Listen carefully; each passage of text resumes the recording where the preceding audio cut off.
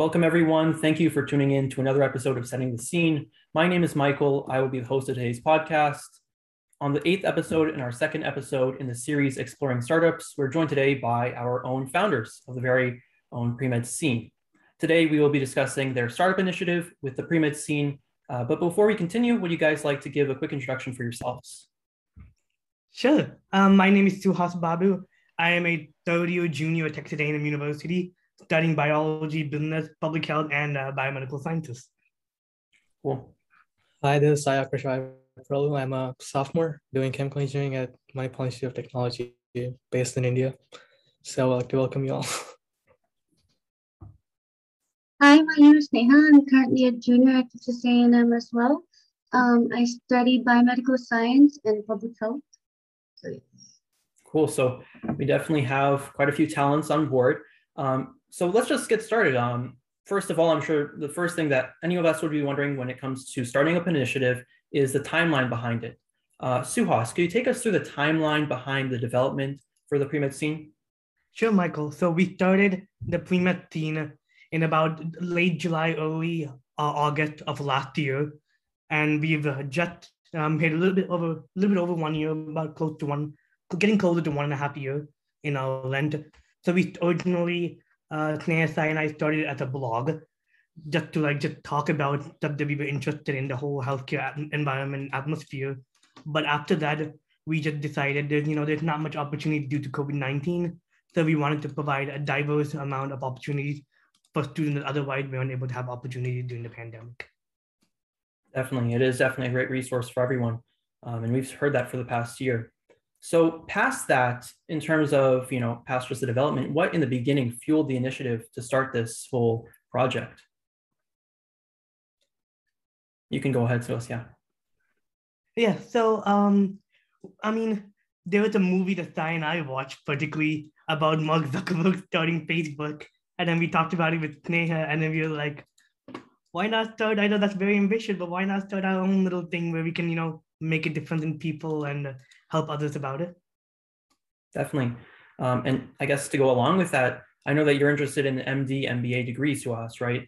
So carrying this forward, how do you think that this experience over the past year, founding the Pre-Med Scene, running the Pre-Med Scene, leading it with interns, a team advisor, so many different programs from the virtual shadowing program to the Pre-Health Journal Club, how do you think that will carry on later on to your pursuit of a dual degree? Yeah, I know that it's pretty hard to get experience, especially running a nonprofit and such at the undergrad level. We have had a past one of our speakers on our podcast. I know our last one did talk about her experience as a nonprofit startup, and we're happy to bring in our own experience. But I do feel like it's very beneficial to my education, not only just learning business and studying about it in the future, but also doing business at the same time as studying it. While being an undergrad student that is studying business and actually able to participate in business myself to our own nonprofit, like you said, meeting with interns, running it, making sure deadlines are met, and we're able to become productive as a company.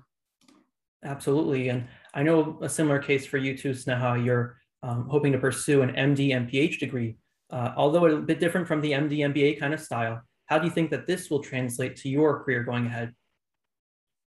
So I think for me, public health isn't as related to the business aspect, but I do think I'll be more prepared as I've had experiences speaking with people. I guess that's really what public health aspect. Definitely. So going forward from that, you kind of briefly outlined the development there, Suhas, of the Pre-Med Scene. A pretty brief development for a year of progress, but it's definitely been a journey. When it comes to the hurdles that you went over, what did those look like and how did you overcome them? So some of the hurdles were probably trying to show people this new kind of idea that we had and getting people to get interested in it. At the first, we was a little slow. Not many people knew about it, but once we got our word out there, we actually didn't have to do much marketing that fall semester after COVID. We ourselves didn't have to do much marketing. It was mostly other people telling other people. And we even had a survey once we asked people after one of the virtual sharing sessions, how did you find out about us? And just for us to know what we need to do better in. And a lot of them just with word of mouth and hearing from other people, which we were very impressed about. Definitely. When it comes to, I think that these questions I'm going through kind of lead up to the general overview of what was your learning curve throughout the whole process. I'll go through a few more details past this, but I think now would be a good time to ask that question. Learning curve really with any initiative, especially as big as this, whether it be a startup for pre-meds, a startup for really any purposes, there's always a learning curve to go with that. And a lot of founders have so much success, like you mentioned with Mark Zuckerberg, they have so much success in the beginning and they are able to maintain that they're on that growth mindset that so many people talk about. So for you, past just the hurdles, the development, going to the big picture, what was the learning curve like? I mean, we have been in an organization before, we've been involved in offices and stuff like that, but neither one of us do we really had experience running a nonprofit, especially now we're a team about like 22 people, I believe, on our team. We've never had experience running one. We've just been involved in leadership of more smaller localized work. So there's a lot of hurdles in form of making sure deadlines were being enforced, and making sure the quality of work we were putting it good, making sure we had a good reputable name that otherwise that we wouldn't be worried about in our previous kind of position. But now our name's on the line as representing the pre-med team in such a great capacity, and it led to a lot of adjusting. I think maybe for people who don't maybe know, I think it'd be interesting to discuss each of your roles within the pre-med scene. I know maybe within a company, when you have a group of co-founders, they might kind of split it up between someone who handles operations, someone who handles marketing, different kind of niches that each person has their skills adjusted towards. So for you guys going through, the line, Suhas, what is your kind of niche for the company? So mine, I feel like it's very managerial. I feel like I have a very managerial, making sure things to get done, making sure checking with the executive committee, the leadership team, our directors, and checking over everything to make sure it's good, and just making sure everything is moving straightforward and streamlined.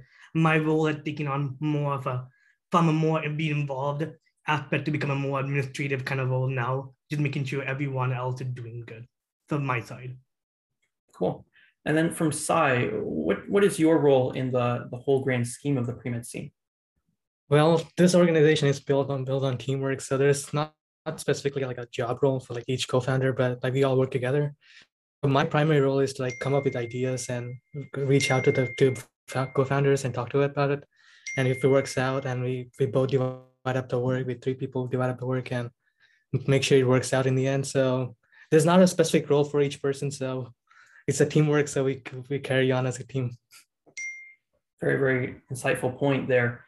And then lastly, Sneha, would you like to add anything to that? So I think I'm more on the technical side. I more deal with like the website. I try to make sure, every one of our pages is kind of professional, semi-professional, so that, when speakers look at it, they like to see, oh, like I want to be on that page, It's just, I think it's a good thing to have like a professional looking page, because it's an important aspect. So yeah. To add to what Sneha's saying, the way our site looked and everything, the brand recognition, it's very important and critical. And it's something a lot of our speakers, very high level leaders in the healthcare environment have mentioned, even as us, a small, humble, not as small now, but still a pretty humble student organization run by students mostly, having such a professional, well-designed site that makes it very appealing to them. Absolutely. I mean, the marketing being done really attracts a lot of students. And I think we just hit 2,000 subscribers, or followers on Instagram, right? Both. We've hit 2,000 subscribers. We're over 2,200 subscribers right now. And I think we're close to 2,500 followers on it. Yeah, so marketing does go a long way. And, in terms of the whole development process, there's a certain point where people feel like, okay, now I've got it. It feels more of a well-oiled machine, right? Things are going well, and it's more like maintenance instead of developing more. For you, it seems like you guys have continually been on the pursuit of new programs, innovating more, which is great. I mean, it's carrying that growth mindset the whole way through.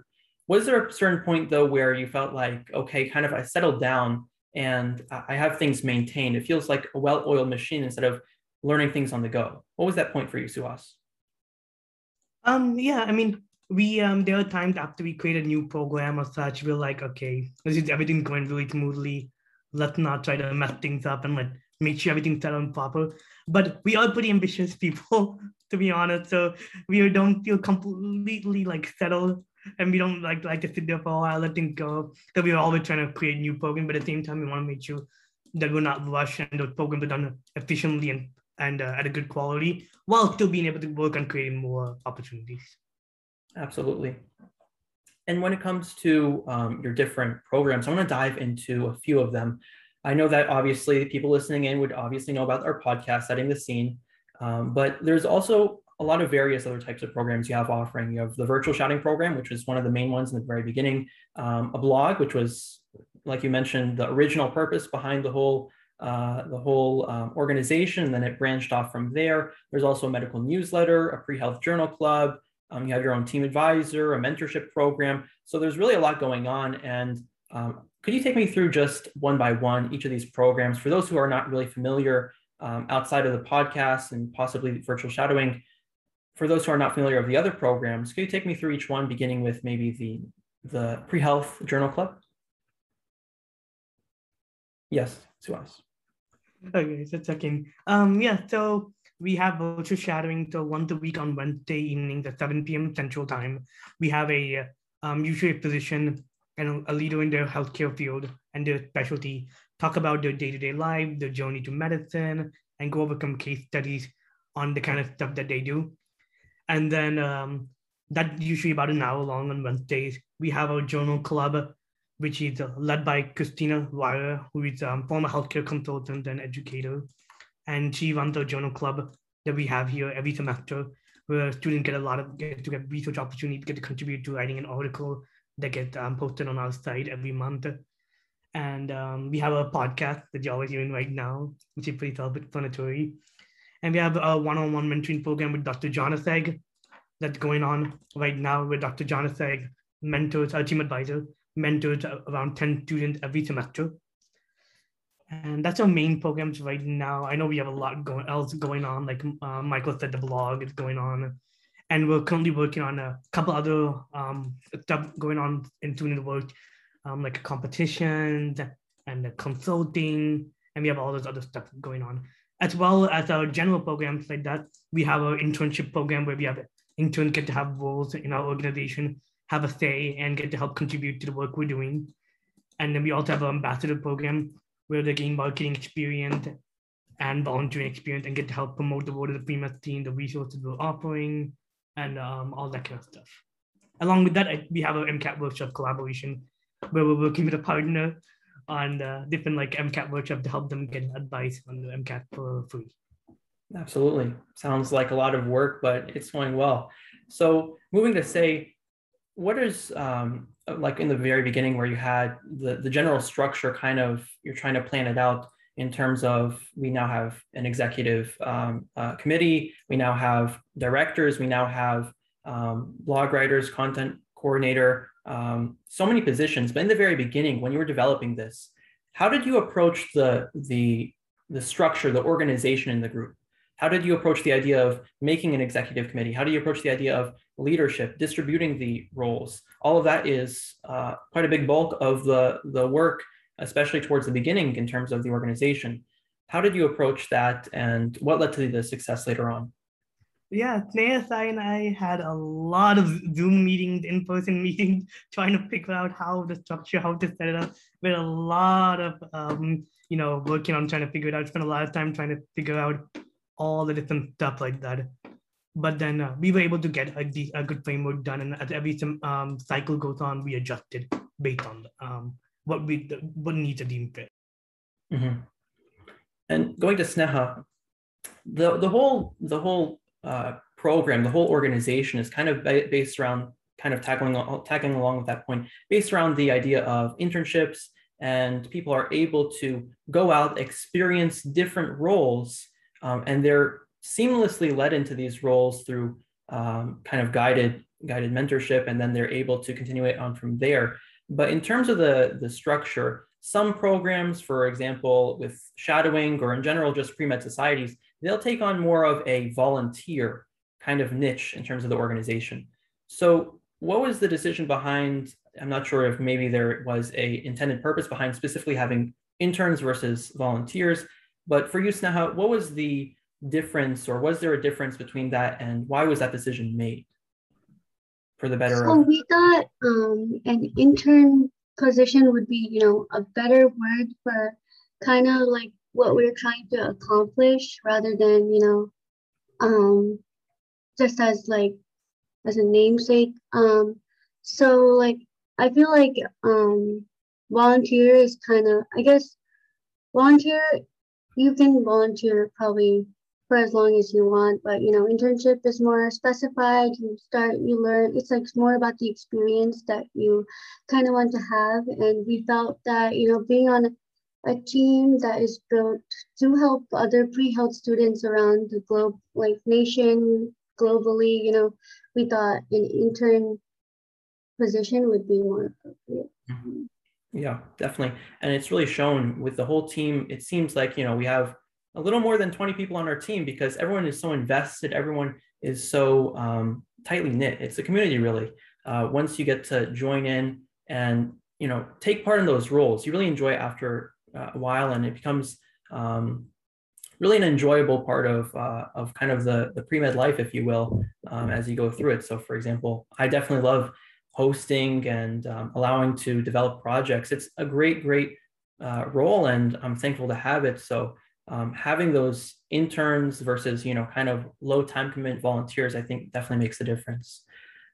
Moving forward to, now that we have covered the general aspects, the programs within the organization, the structure within it, a little about the development in the beginning, the initiative in the beginning, even with it being repurposed from a blog to now a multifaceted program. So going back over the past more than a year really now, are there any things that you would have changed, Suhas, in terms of the whether it be the structure, whether it be the programs included, maybe possible partnerships over the past year?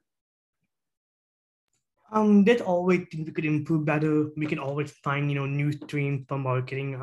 We did a lot of research into what platforms to market to, but there's always, more out there. Our team is pretty strong. Certain positions in the beginning, we realized, okay, we don't need as many people in this position, but we need more people in this certain position. So we made sure to adjust those for the upcoming cycle so that each person has a pretty valuable role without one person having too little work and one person having too much burden of work. Mm-hmm. Definitely. Going to Sai. So in terms of looking forward in the future, the virtual shadowing kind of, I guess you could call it epidemic, with so many programs kind of coming up all at once. It was, I think, August, September of 2020.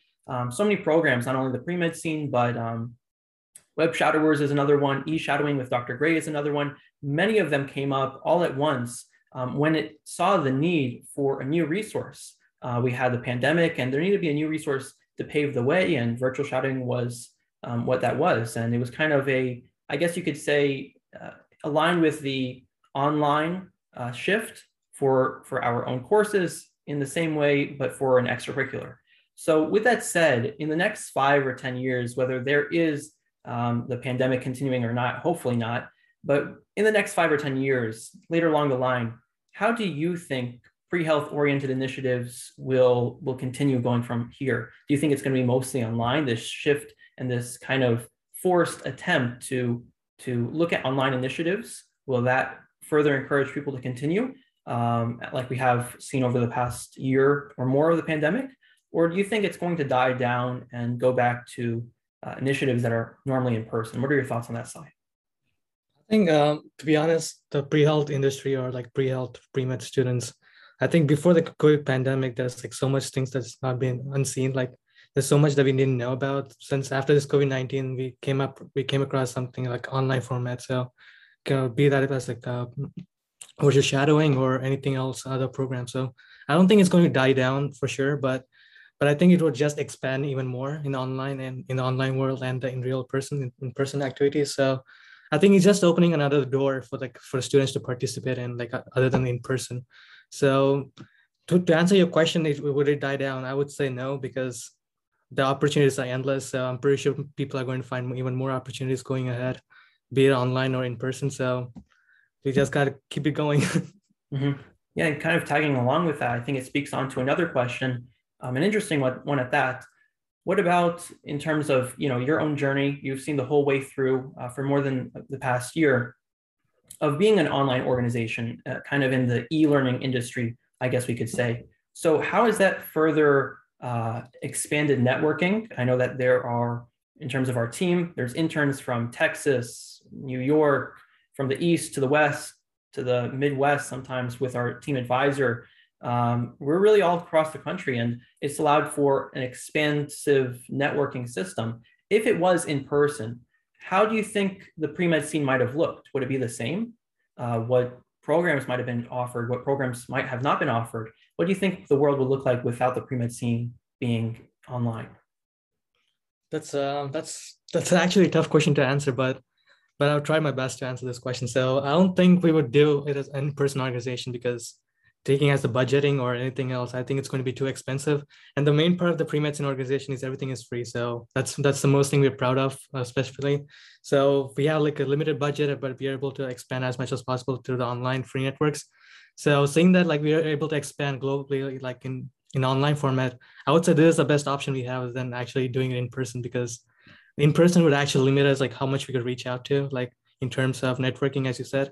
And in online, you reach like tons of people like across the internet. So I don't think we would ever do it as an in-person organization like a physical establishment, but we would continue as an like online organization for sure. Mm-hmm.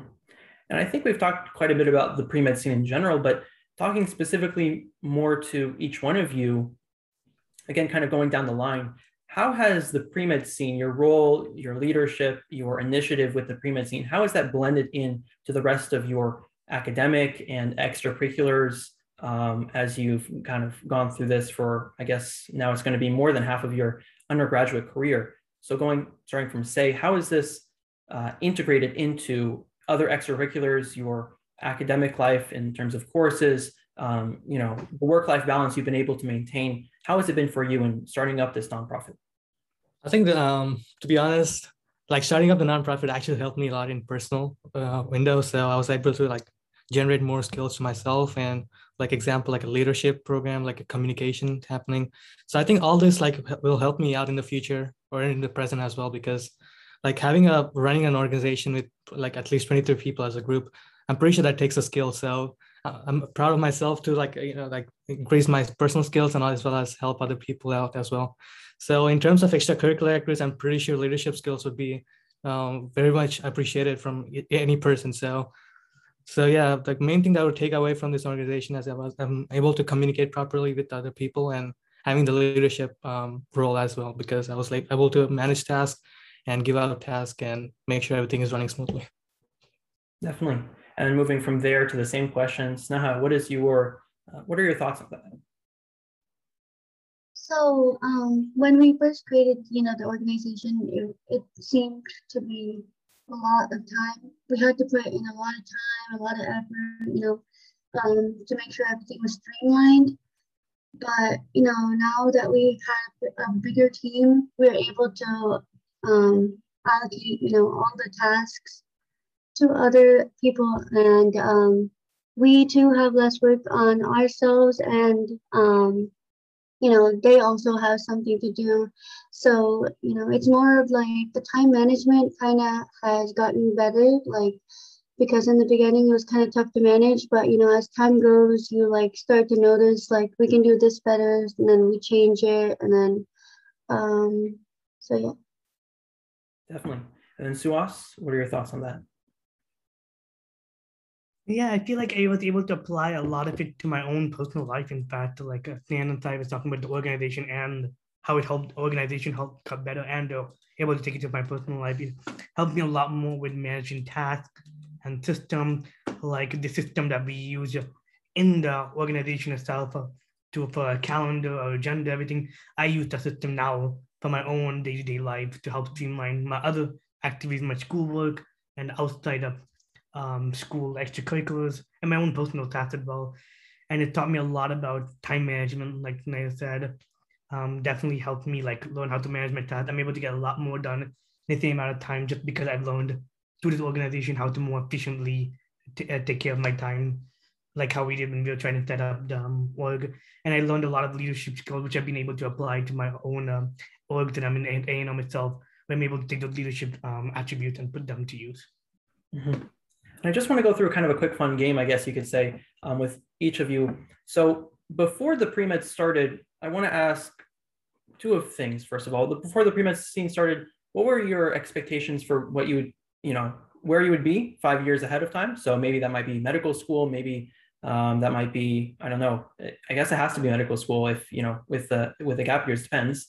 But maybe that might be medical school, maybe that might be still being involved with possibly another startup, whatever it might be. Where do you see yourself before the pre-med started? So I think it was back in August of 2020. And then up to this point, now in November 2021, how has that changed? Your view, your outlook 5 years ahead, possibly 10 years ahead? I know that's pretty hard to predict that kind of stuff from year to year. It definitely does change. I mean, how could we expect that the pre-med scene grew this much in just 1 year? But just looking ahead from what you can expect, 5 years, how has it contrasted before you started the pre-med scene and after you started the pre-med scene? I think we can start with Suhas on that one. Yeah, so before the pre-med scene, I wanted to pursue an MD and go into medical school, like I still do. And I was interested in business, and I was playing around with the idea of potentially doing an MD, MBA, or integrated dual degree to finish it in 5 years. But when starting the pre-med scene, I got really more and more into business and interested in business, started getting involved in more business stuff even outside the pre-med scene itself. And that made me really sure about the idea of pursuing an MD, MBA, which is what I'm pretty much wanting to do now. So, and later I didn't know too much about what to do with business side of it, how to apply with it. But the pre-med scene got me really interested in the side of entrepreneurship and startup, like maybe creating like down the road, like you said, 10 years down the road, which is hard to predict. Maybe I could be in medicine at the same time, maybe creating a startup, something that can help people give more access to healthcare around the country, stuff like that. Some sort of like, healthcare related startup or ventures, and got me a lot more interested in business. I was already interested in business, but it got me even more interested. Yeah, sounds like an extension of what you were already interested in. So you're kind of acting on your interests at that point, which is a great thing to do when you have extracurriculars. It's really what I think medical schools want to see, when you're able to act on your interests, act on your passions with extracurriculars. And then next, Neha, what are your thoughts on how your view has changed before and after? So I think my interests were the same before and after, but I do think my interests grew, and I got a little bit more interested in business because before I actually but now I'm kind of looking toward policy management in order so I can start my own practice in like a rural area or something. But I think I'm more knowledgeable now than I was, in 2020, obviously, because I've gotten a lot more experiences and a lot more time to think about what I actually want to do. But so I think before I started the pre-med scene, I did want to be in, I think I was planning on being in med school by then. And now I am more confident about, I guess getting into med school. So I guess I have a lot of growth since then. Definitely. I mean, the leadership behind this, leadership is a defining characteristic of doctors. So definitely makes sense how this kind of further strengthens that passion to contribute on the side of healthcare. And lastly, Say, what are your thoughts on that too? My goals haven't really changed, to be honest, but I was planning on pursuing like MD in neurosurgery, but that thing is still going on by now. So, but after doing the pre-med scene, I'm probably like slowly having interest in doing probably like business analytics or like data analytics, because data is like everything for the business side. So that's something that's really piquing my interest right now, doing like a business side of things. So that's something that I would go with in the future, but we never know. Just the future decides. Each year decides, or each year differs from one to the next. Going off of that, I guess it's a good segue into, I don't want to, choose favorites between one physician or one speaker and another, but after having gone through, I think it's over 30 shouting sessions so far, have you guys picked up on, for example, one session that really piqued your interest on a certain specialty? Say you want to go first on that one? Flip it.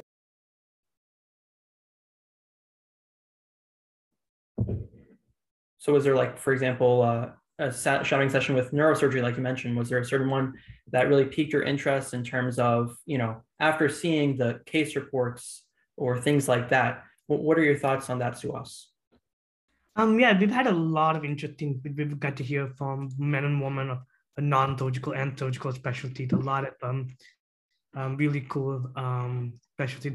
I mean, one in particular that came to my mind is one that happened during the freeze storm in the Texas area, especially I know the Houston area, which is not used to it that much, which is where I was in the Houston College Station area. We were still able to have this session go on with Dr. Thomas Kalea, the chairman of trauma surgery for University of Maryland and considered one of the top trauma surgeons in the country. It was a very intriguing session that I got to watch later on when I did have an internet connection, but the rest of the interns took it very nicely and led that really great.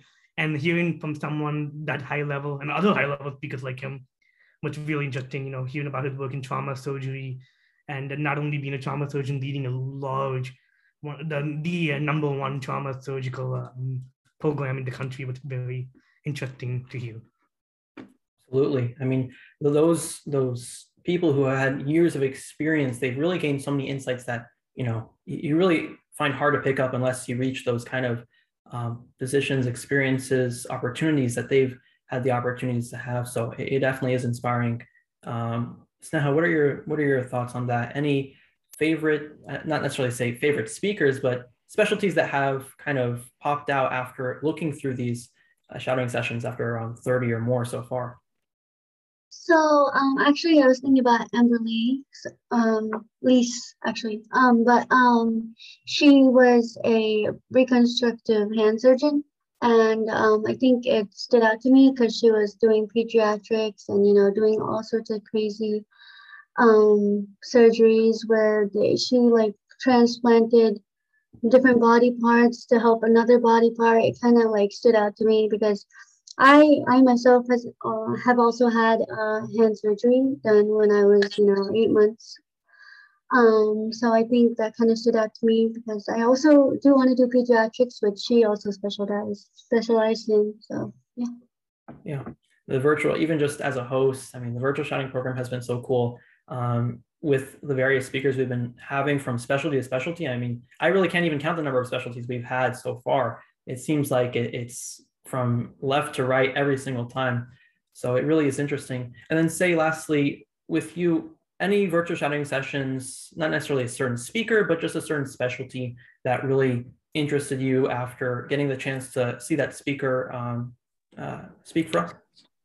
I think the speaker that piqued my interest was like Dr. Webb. Like I think it was my second speaker of the virtual shouting session. He was like neurosurgeon. So that's the one that was like I really piqued my interest on doing it, like the way he does stuff. So that's one of them I'm interested in it. Yeah, throughout it's really been a great opportunity and experience.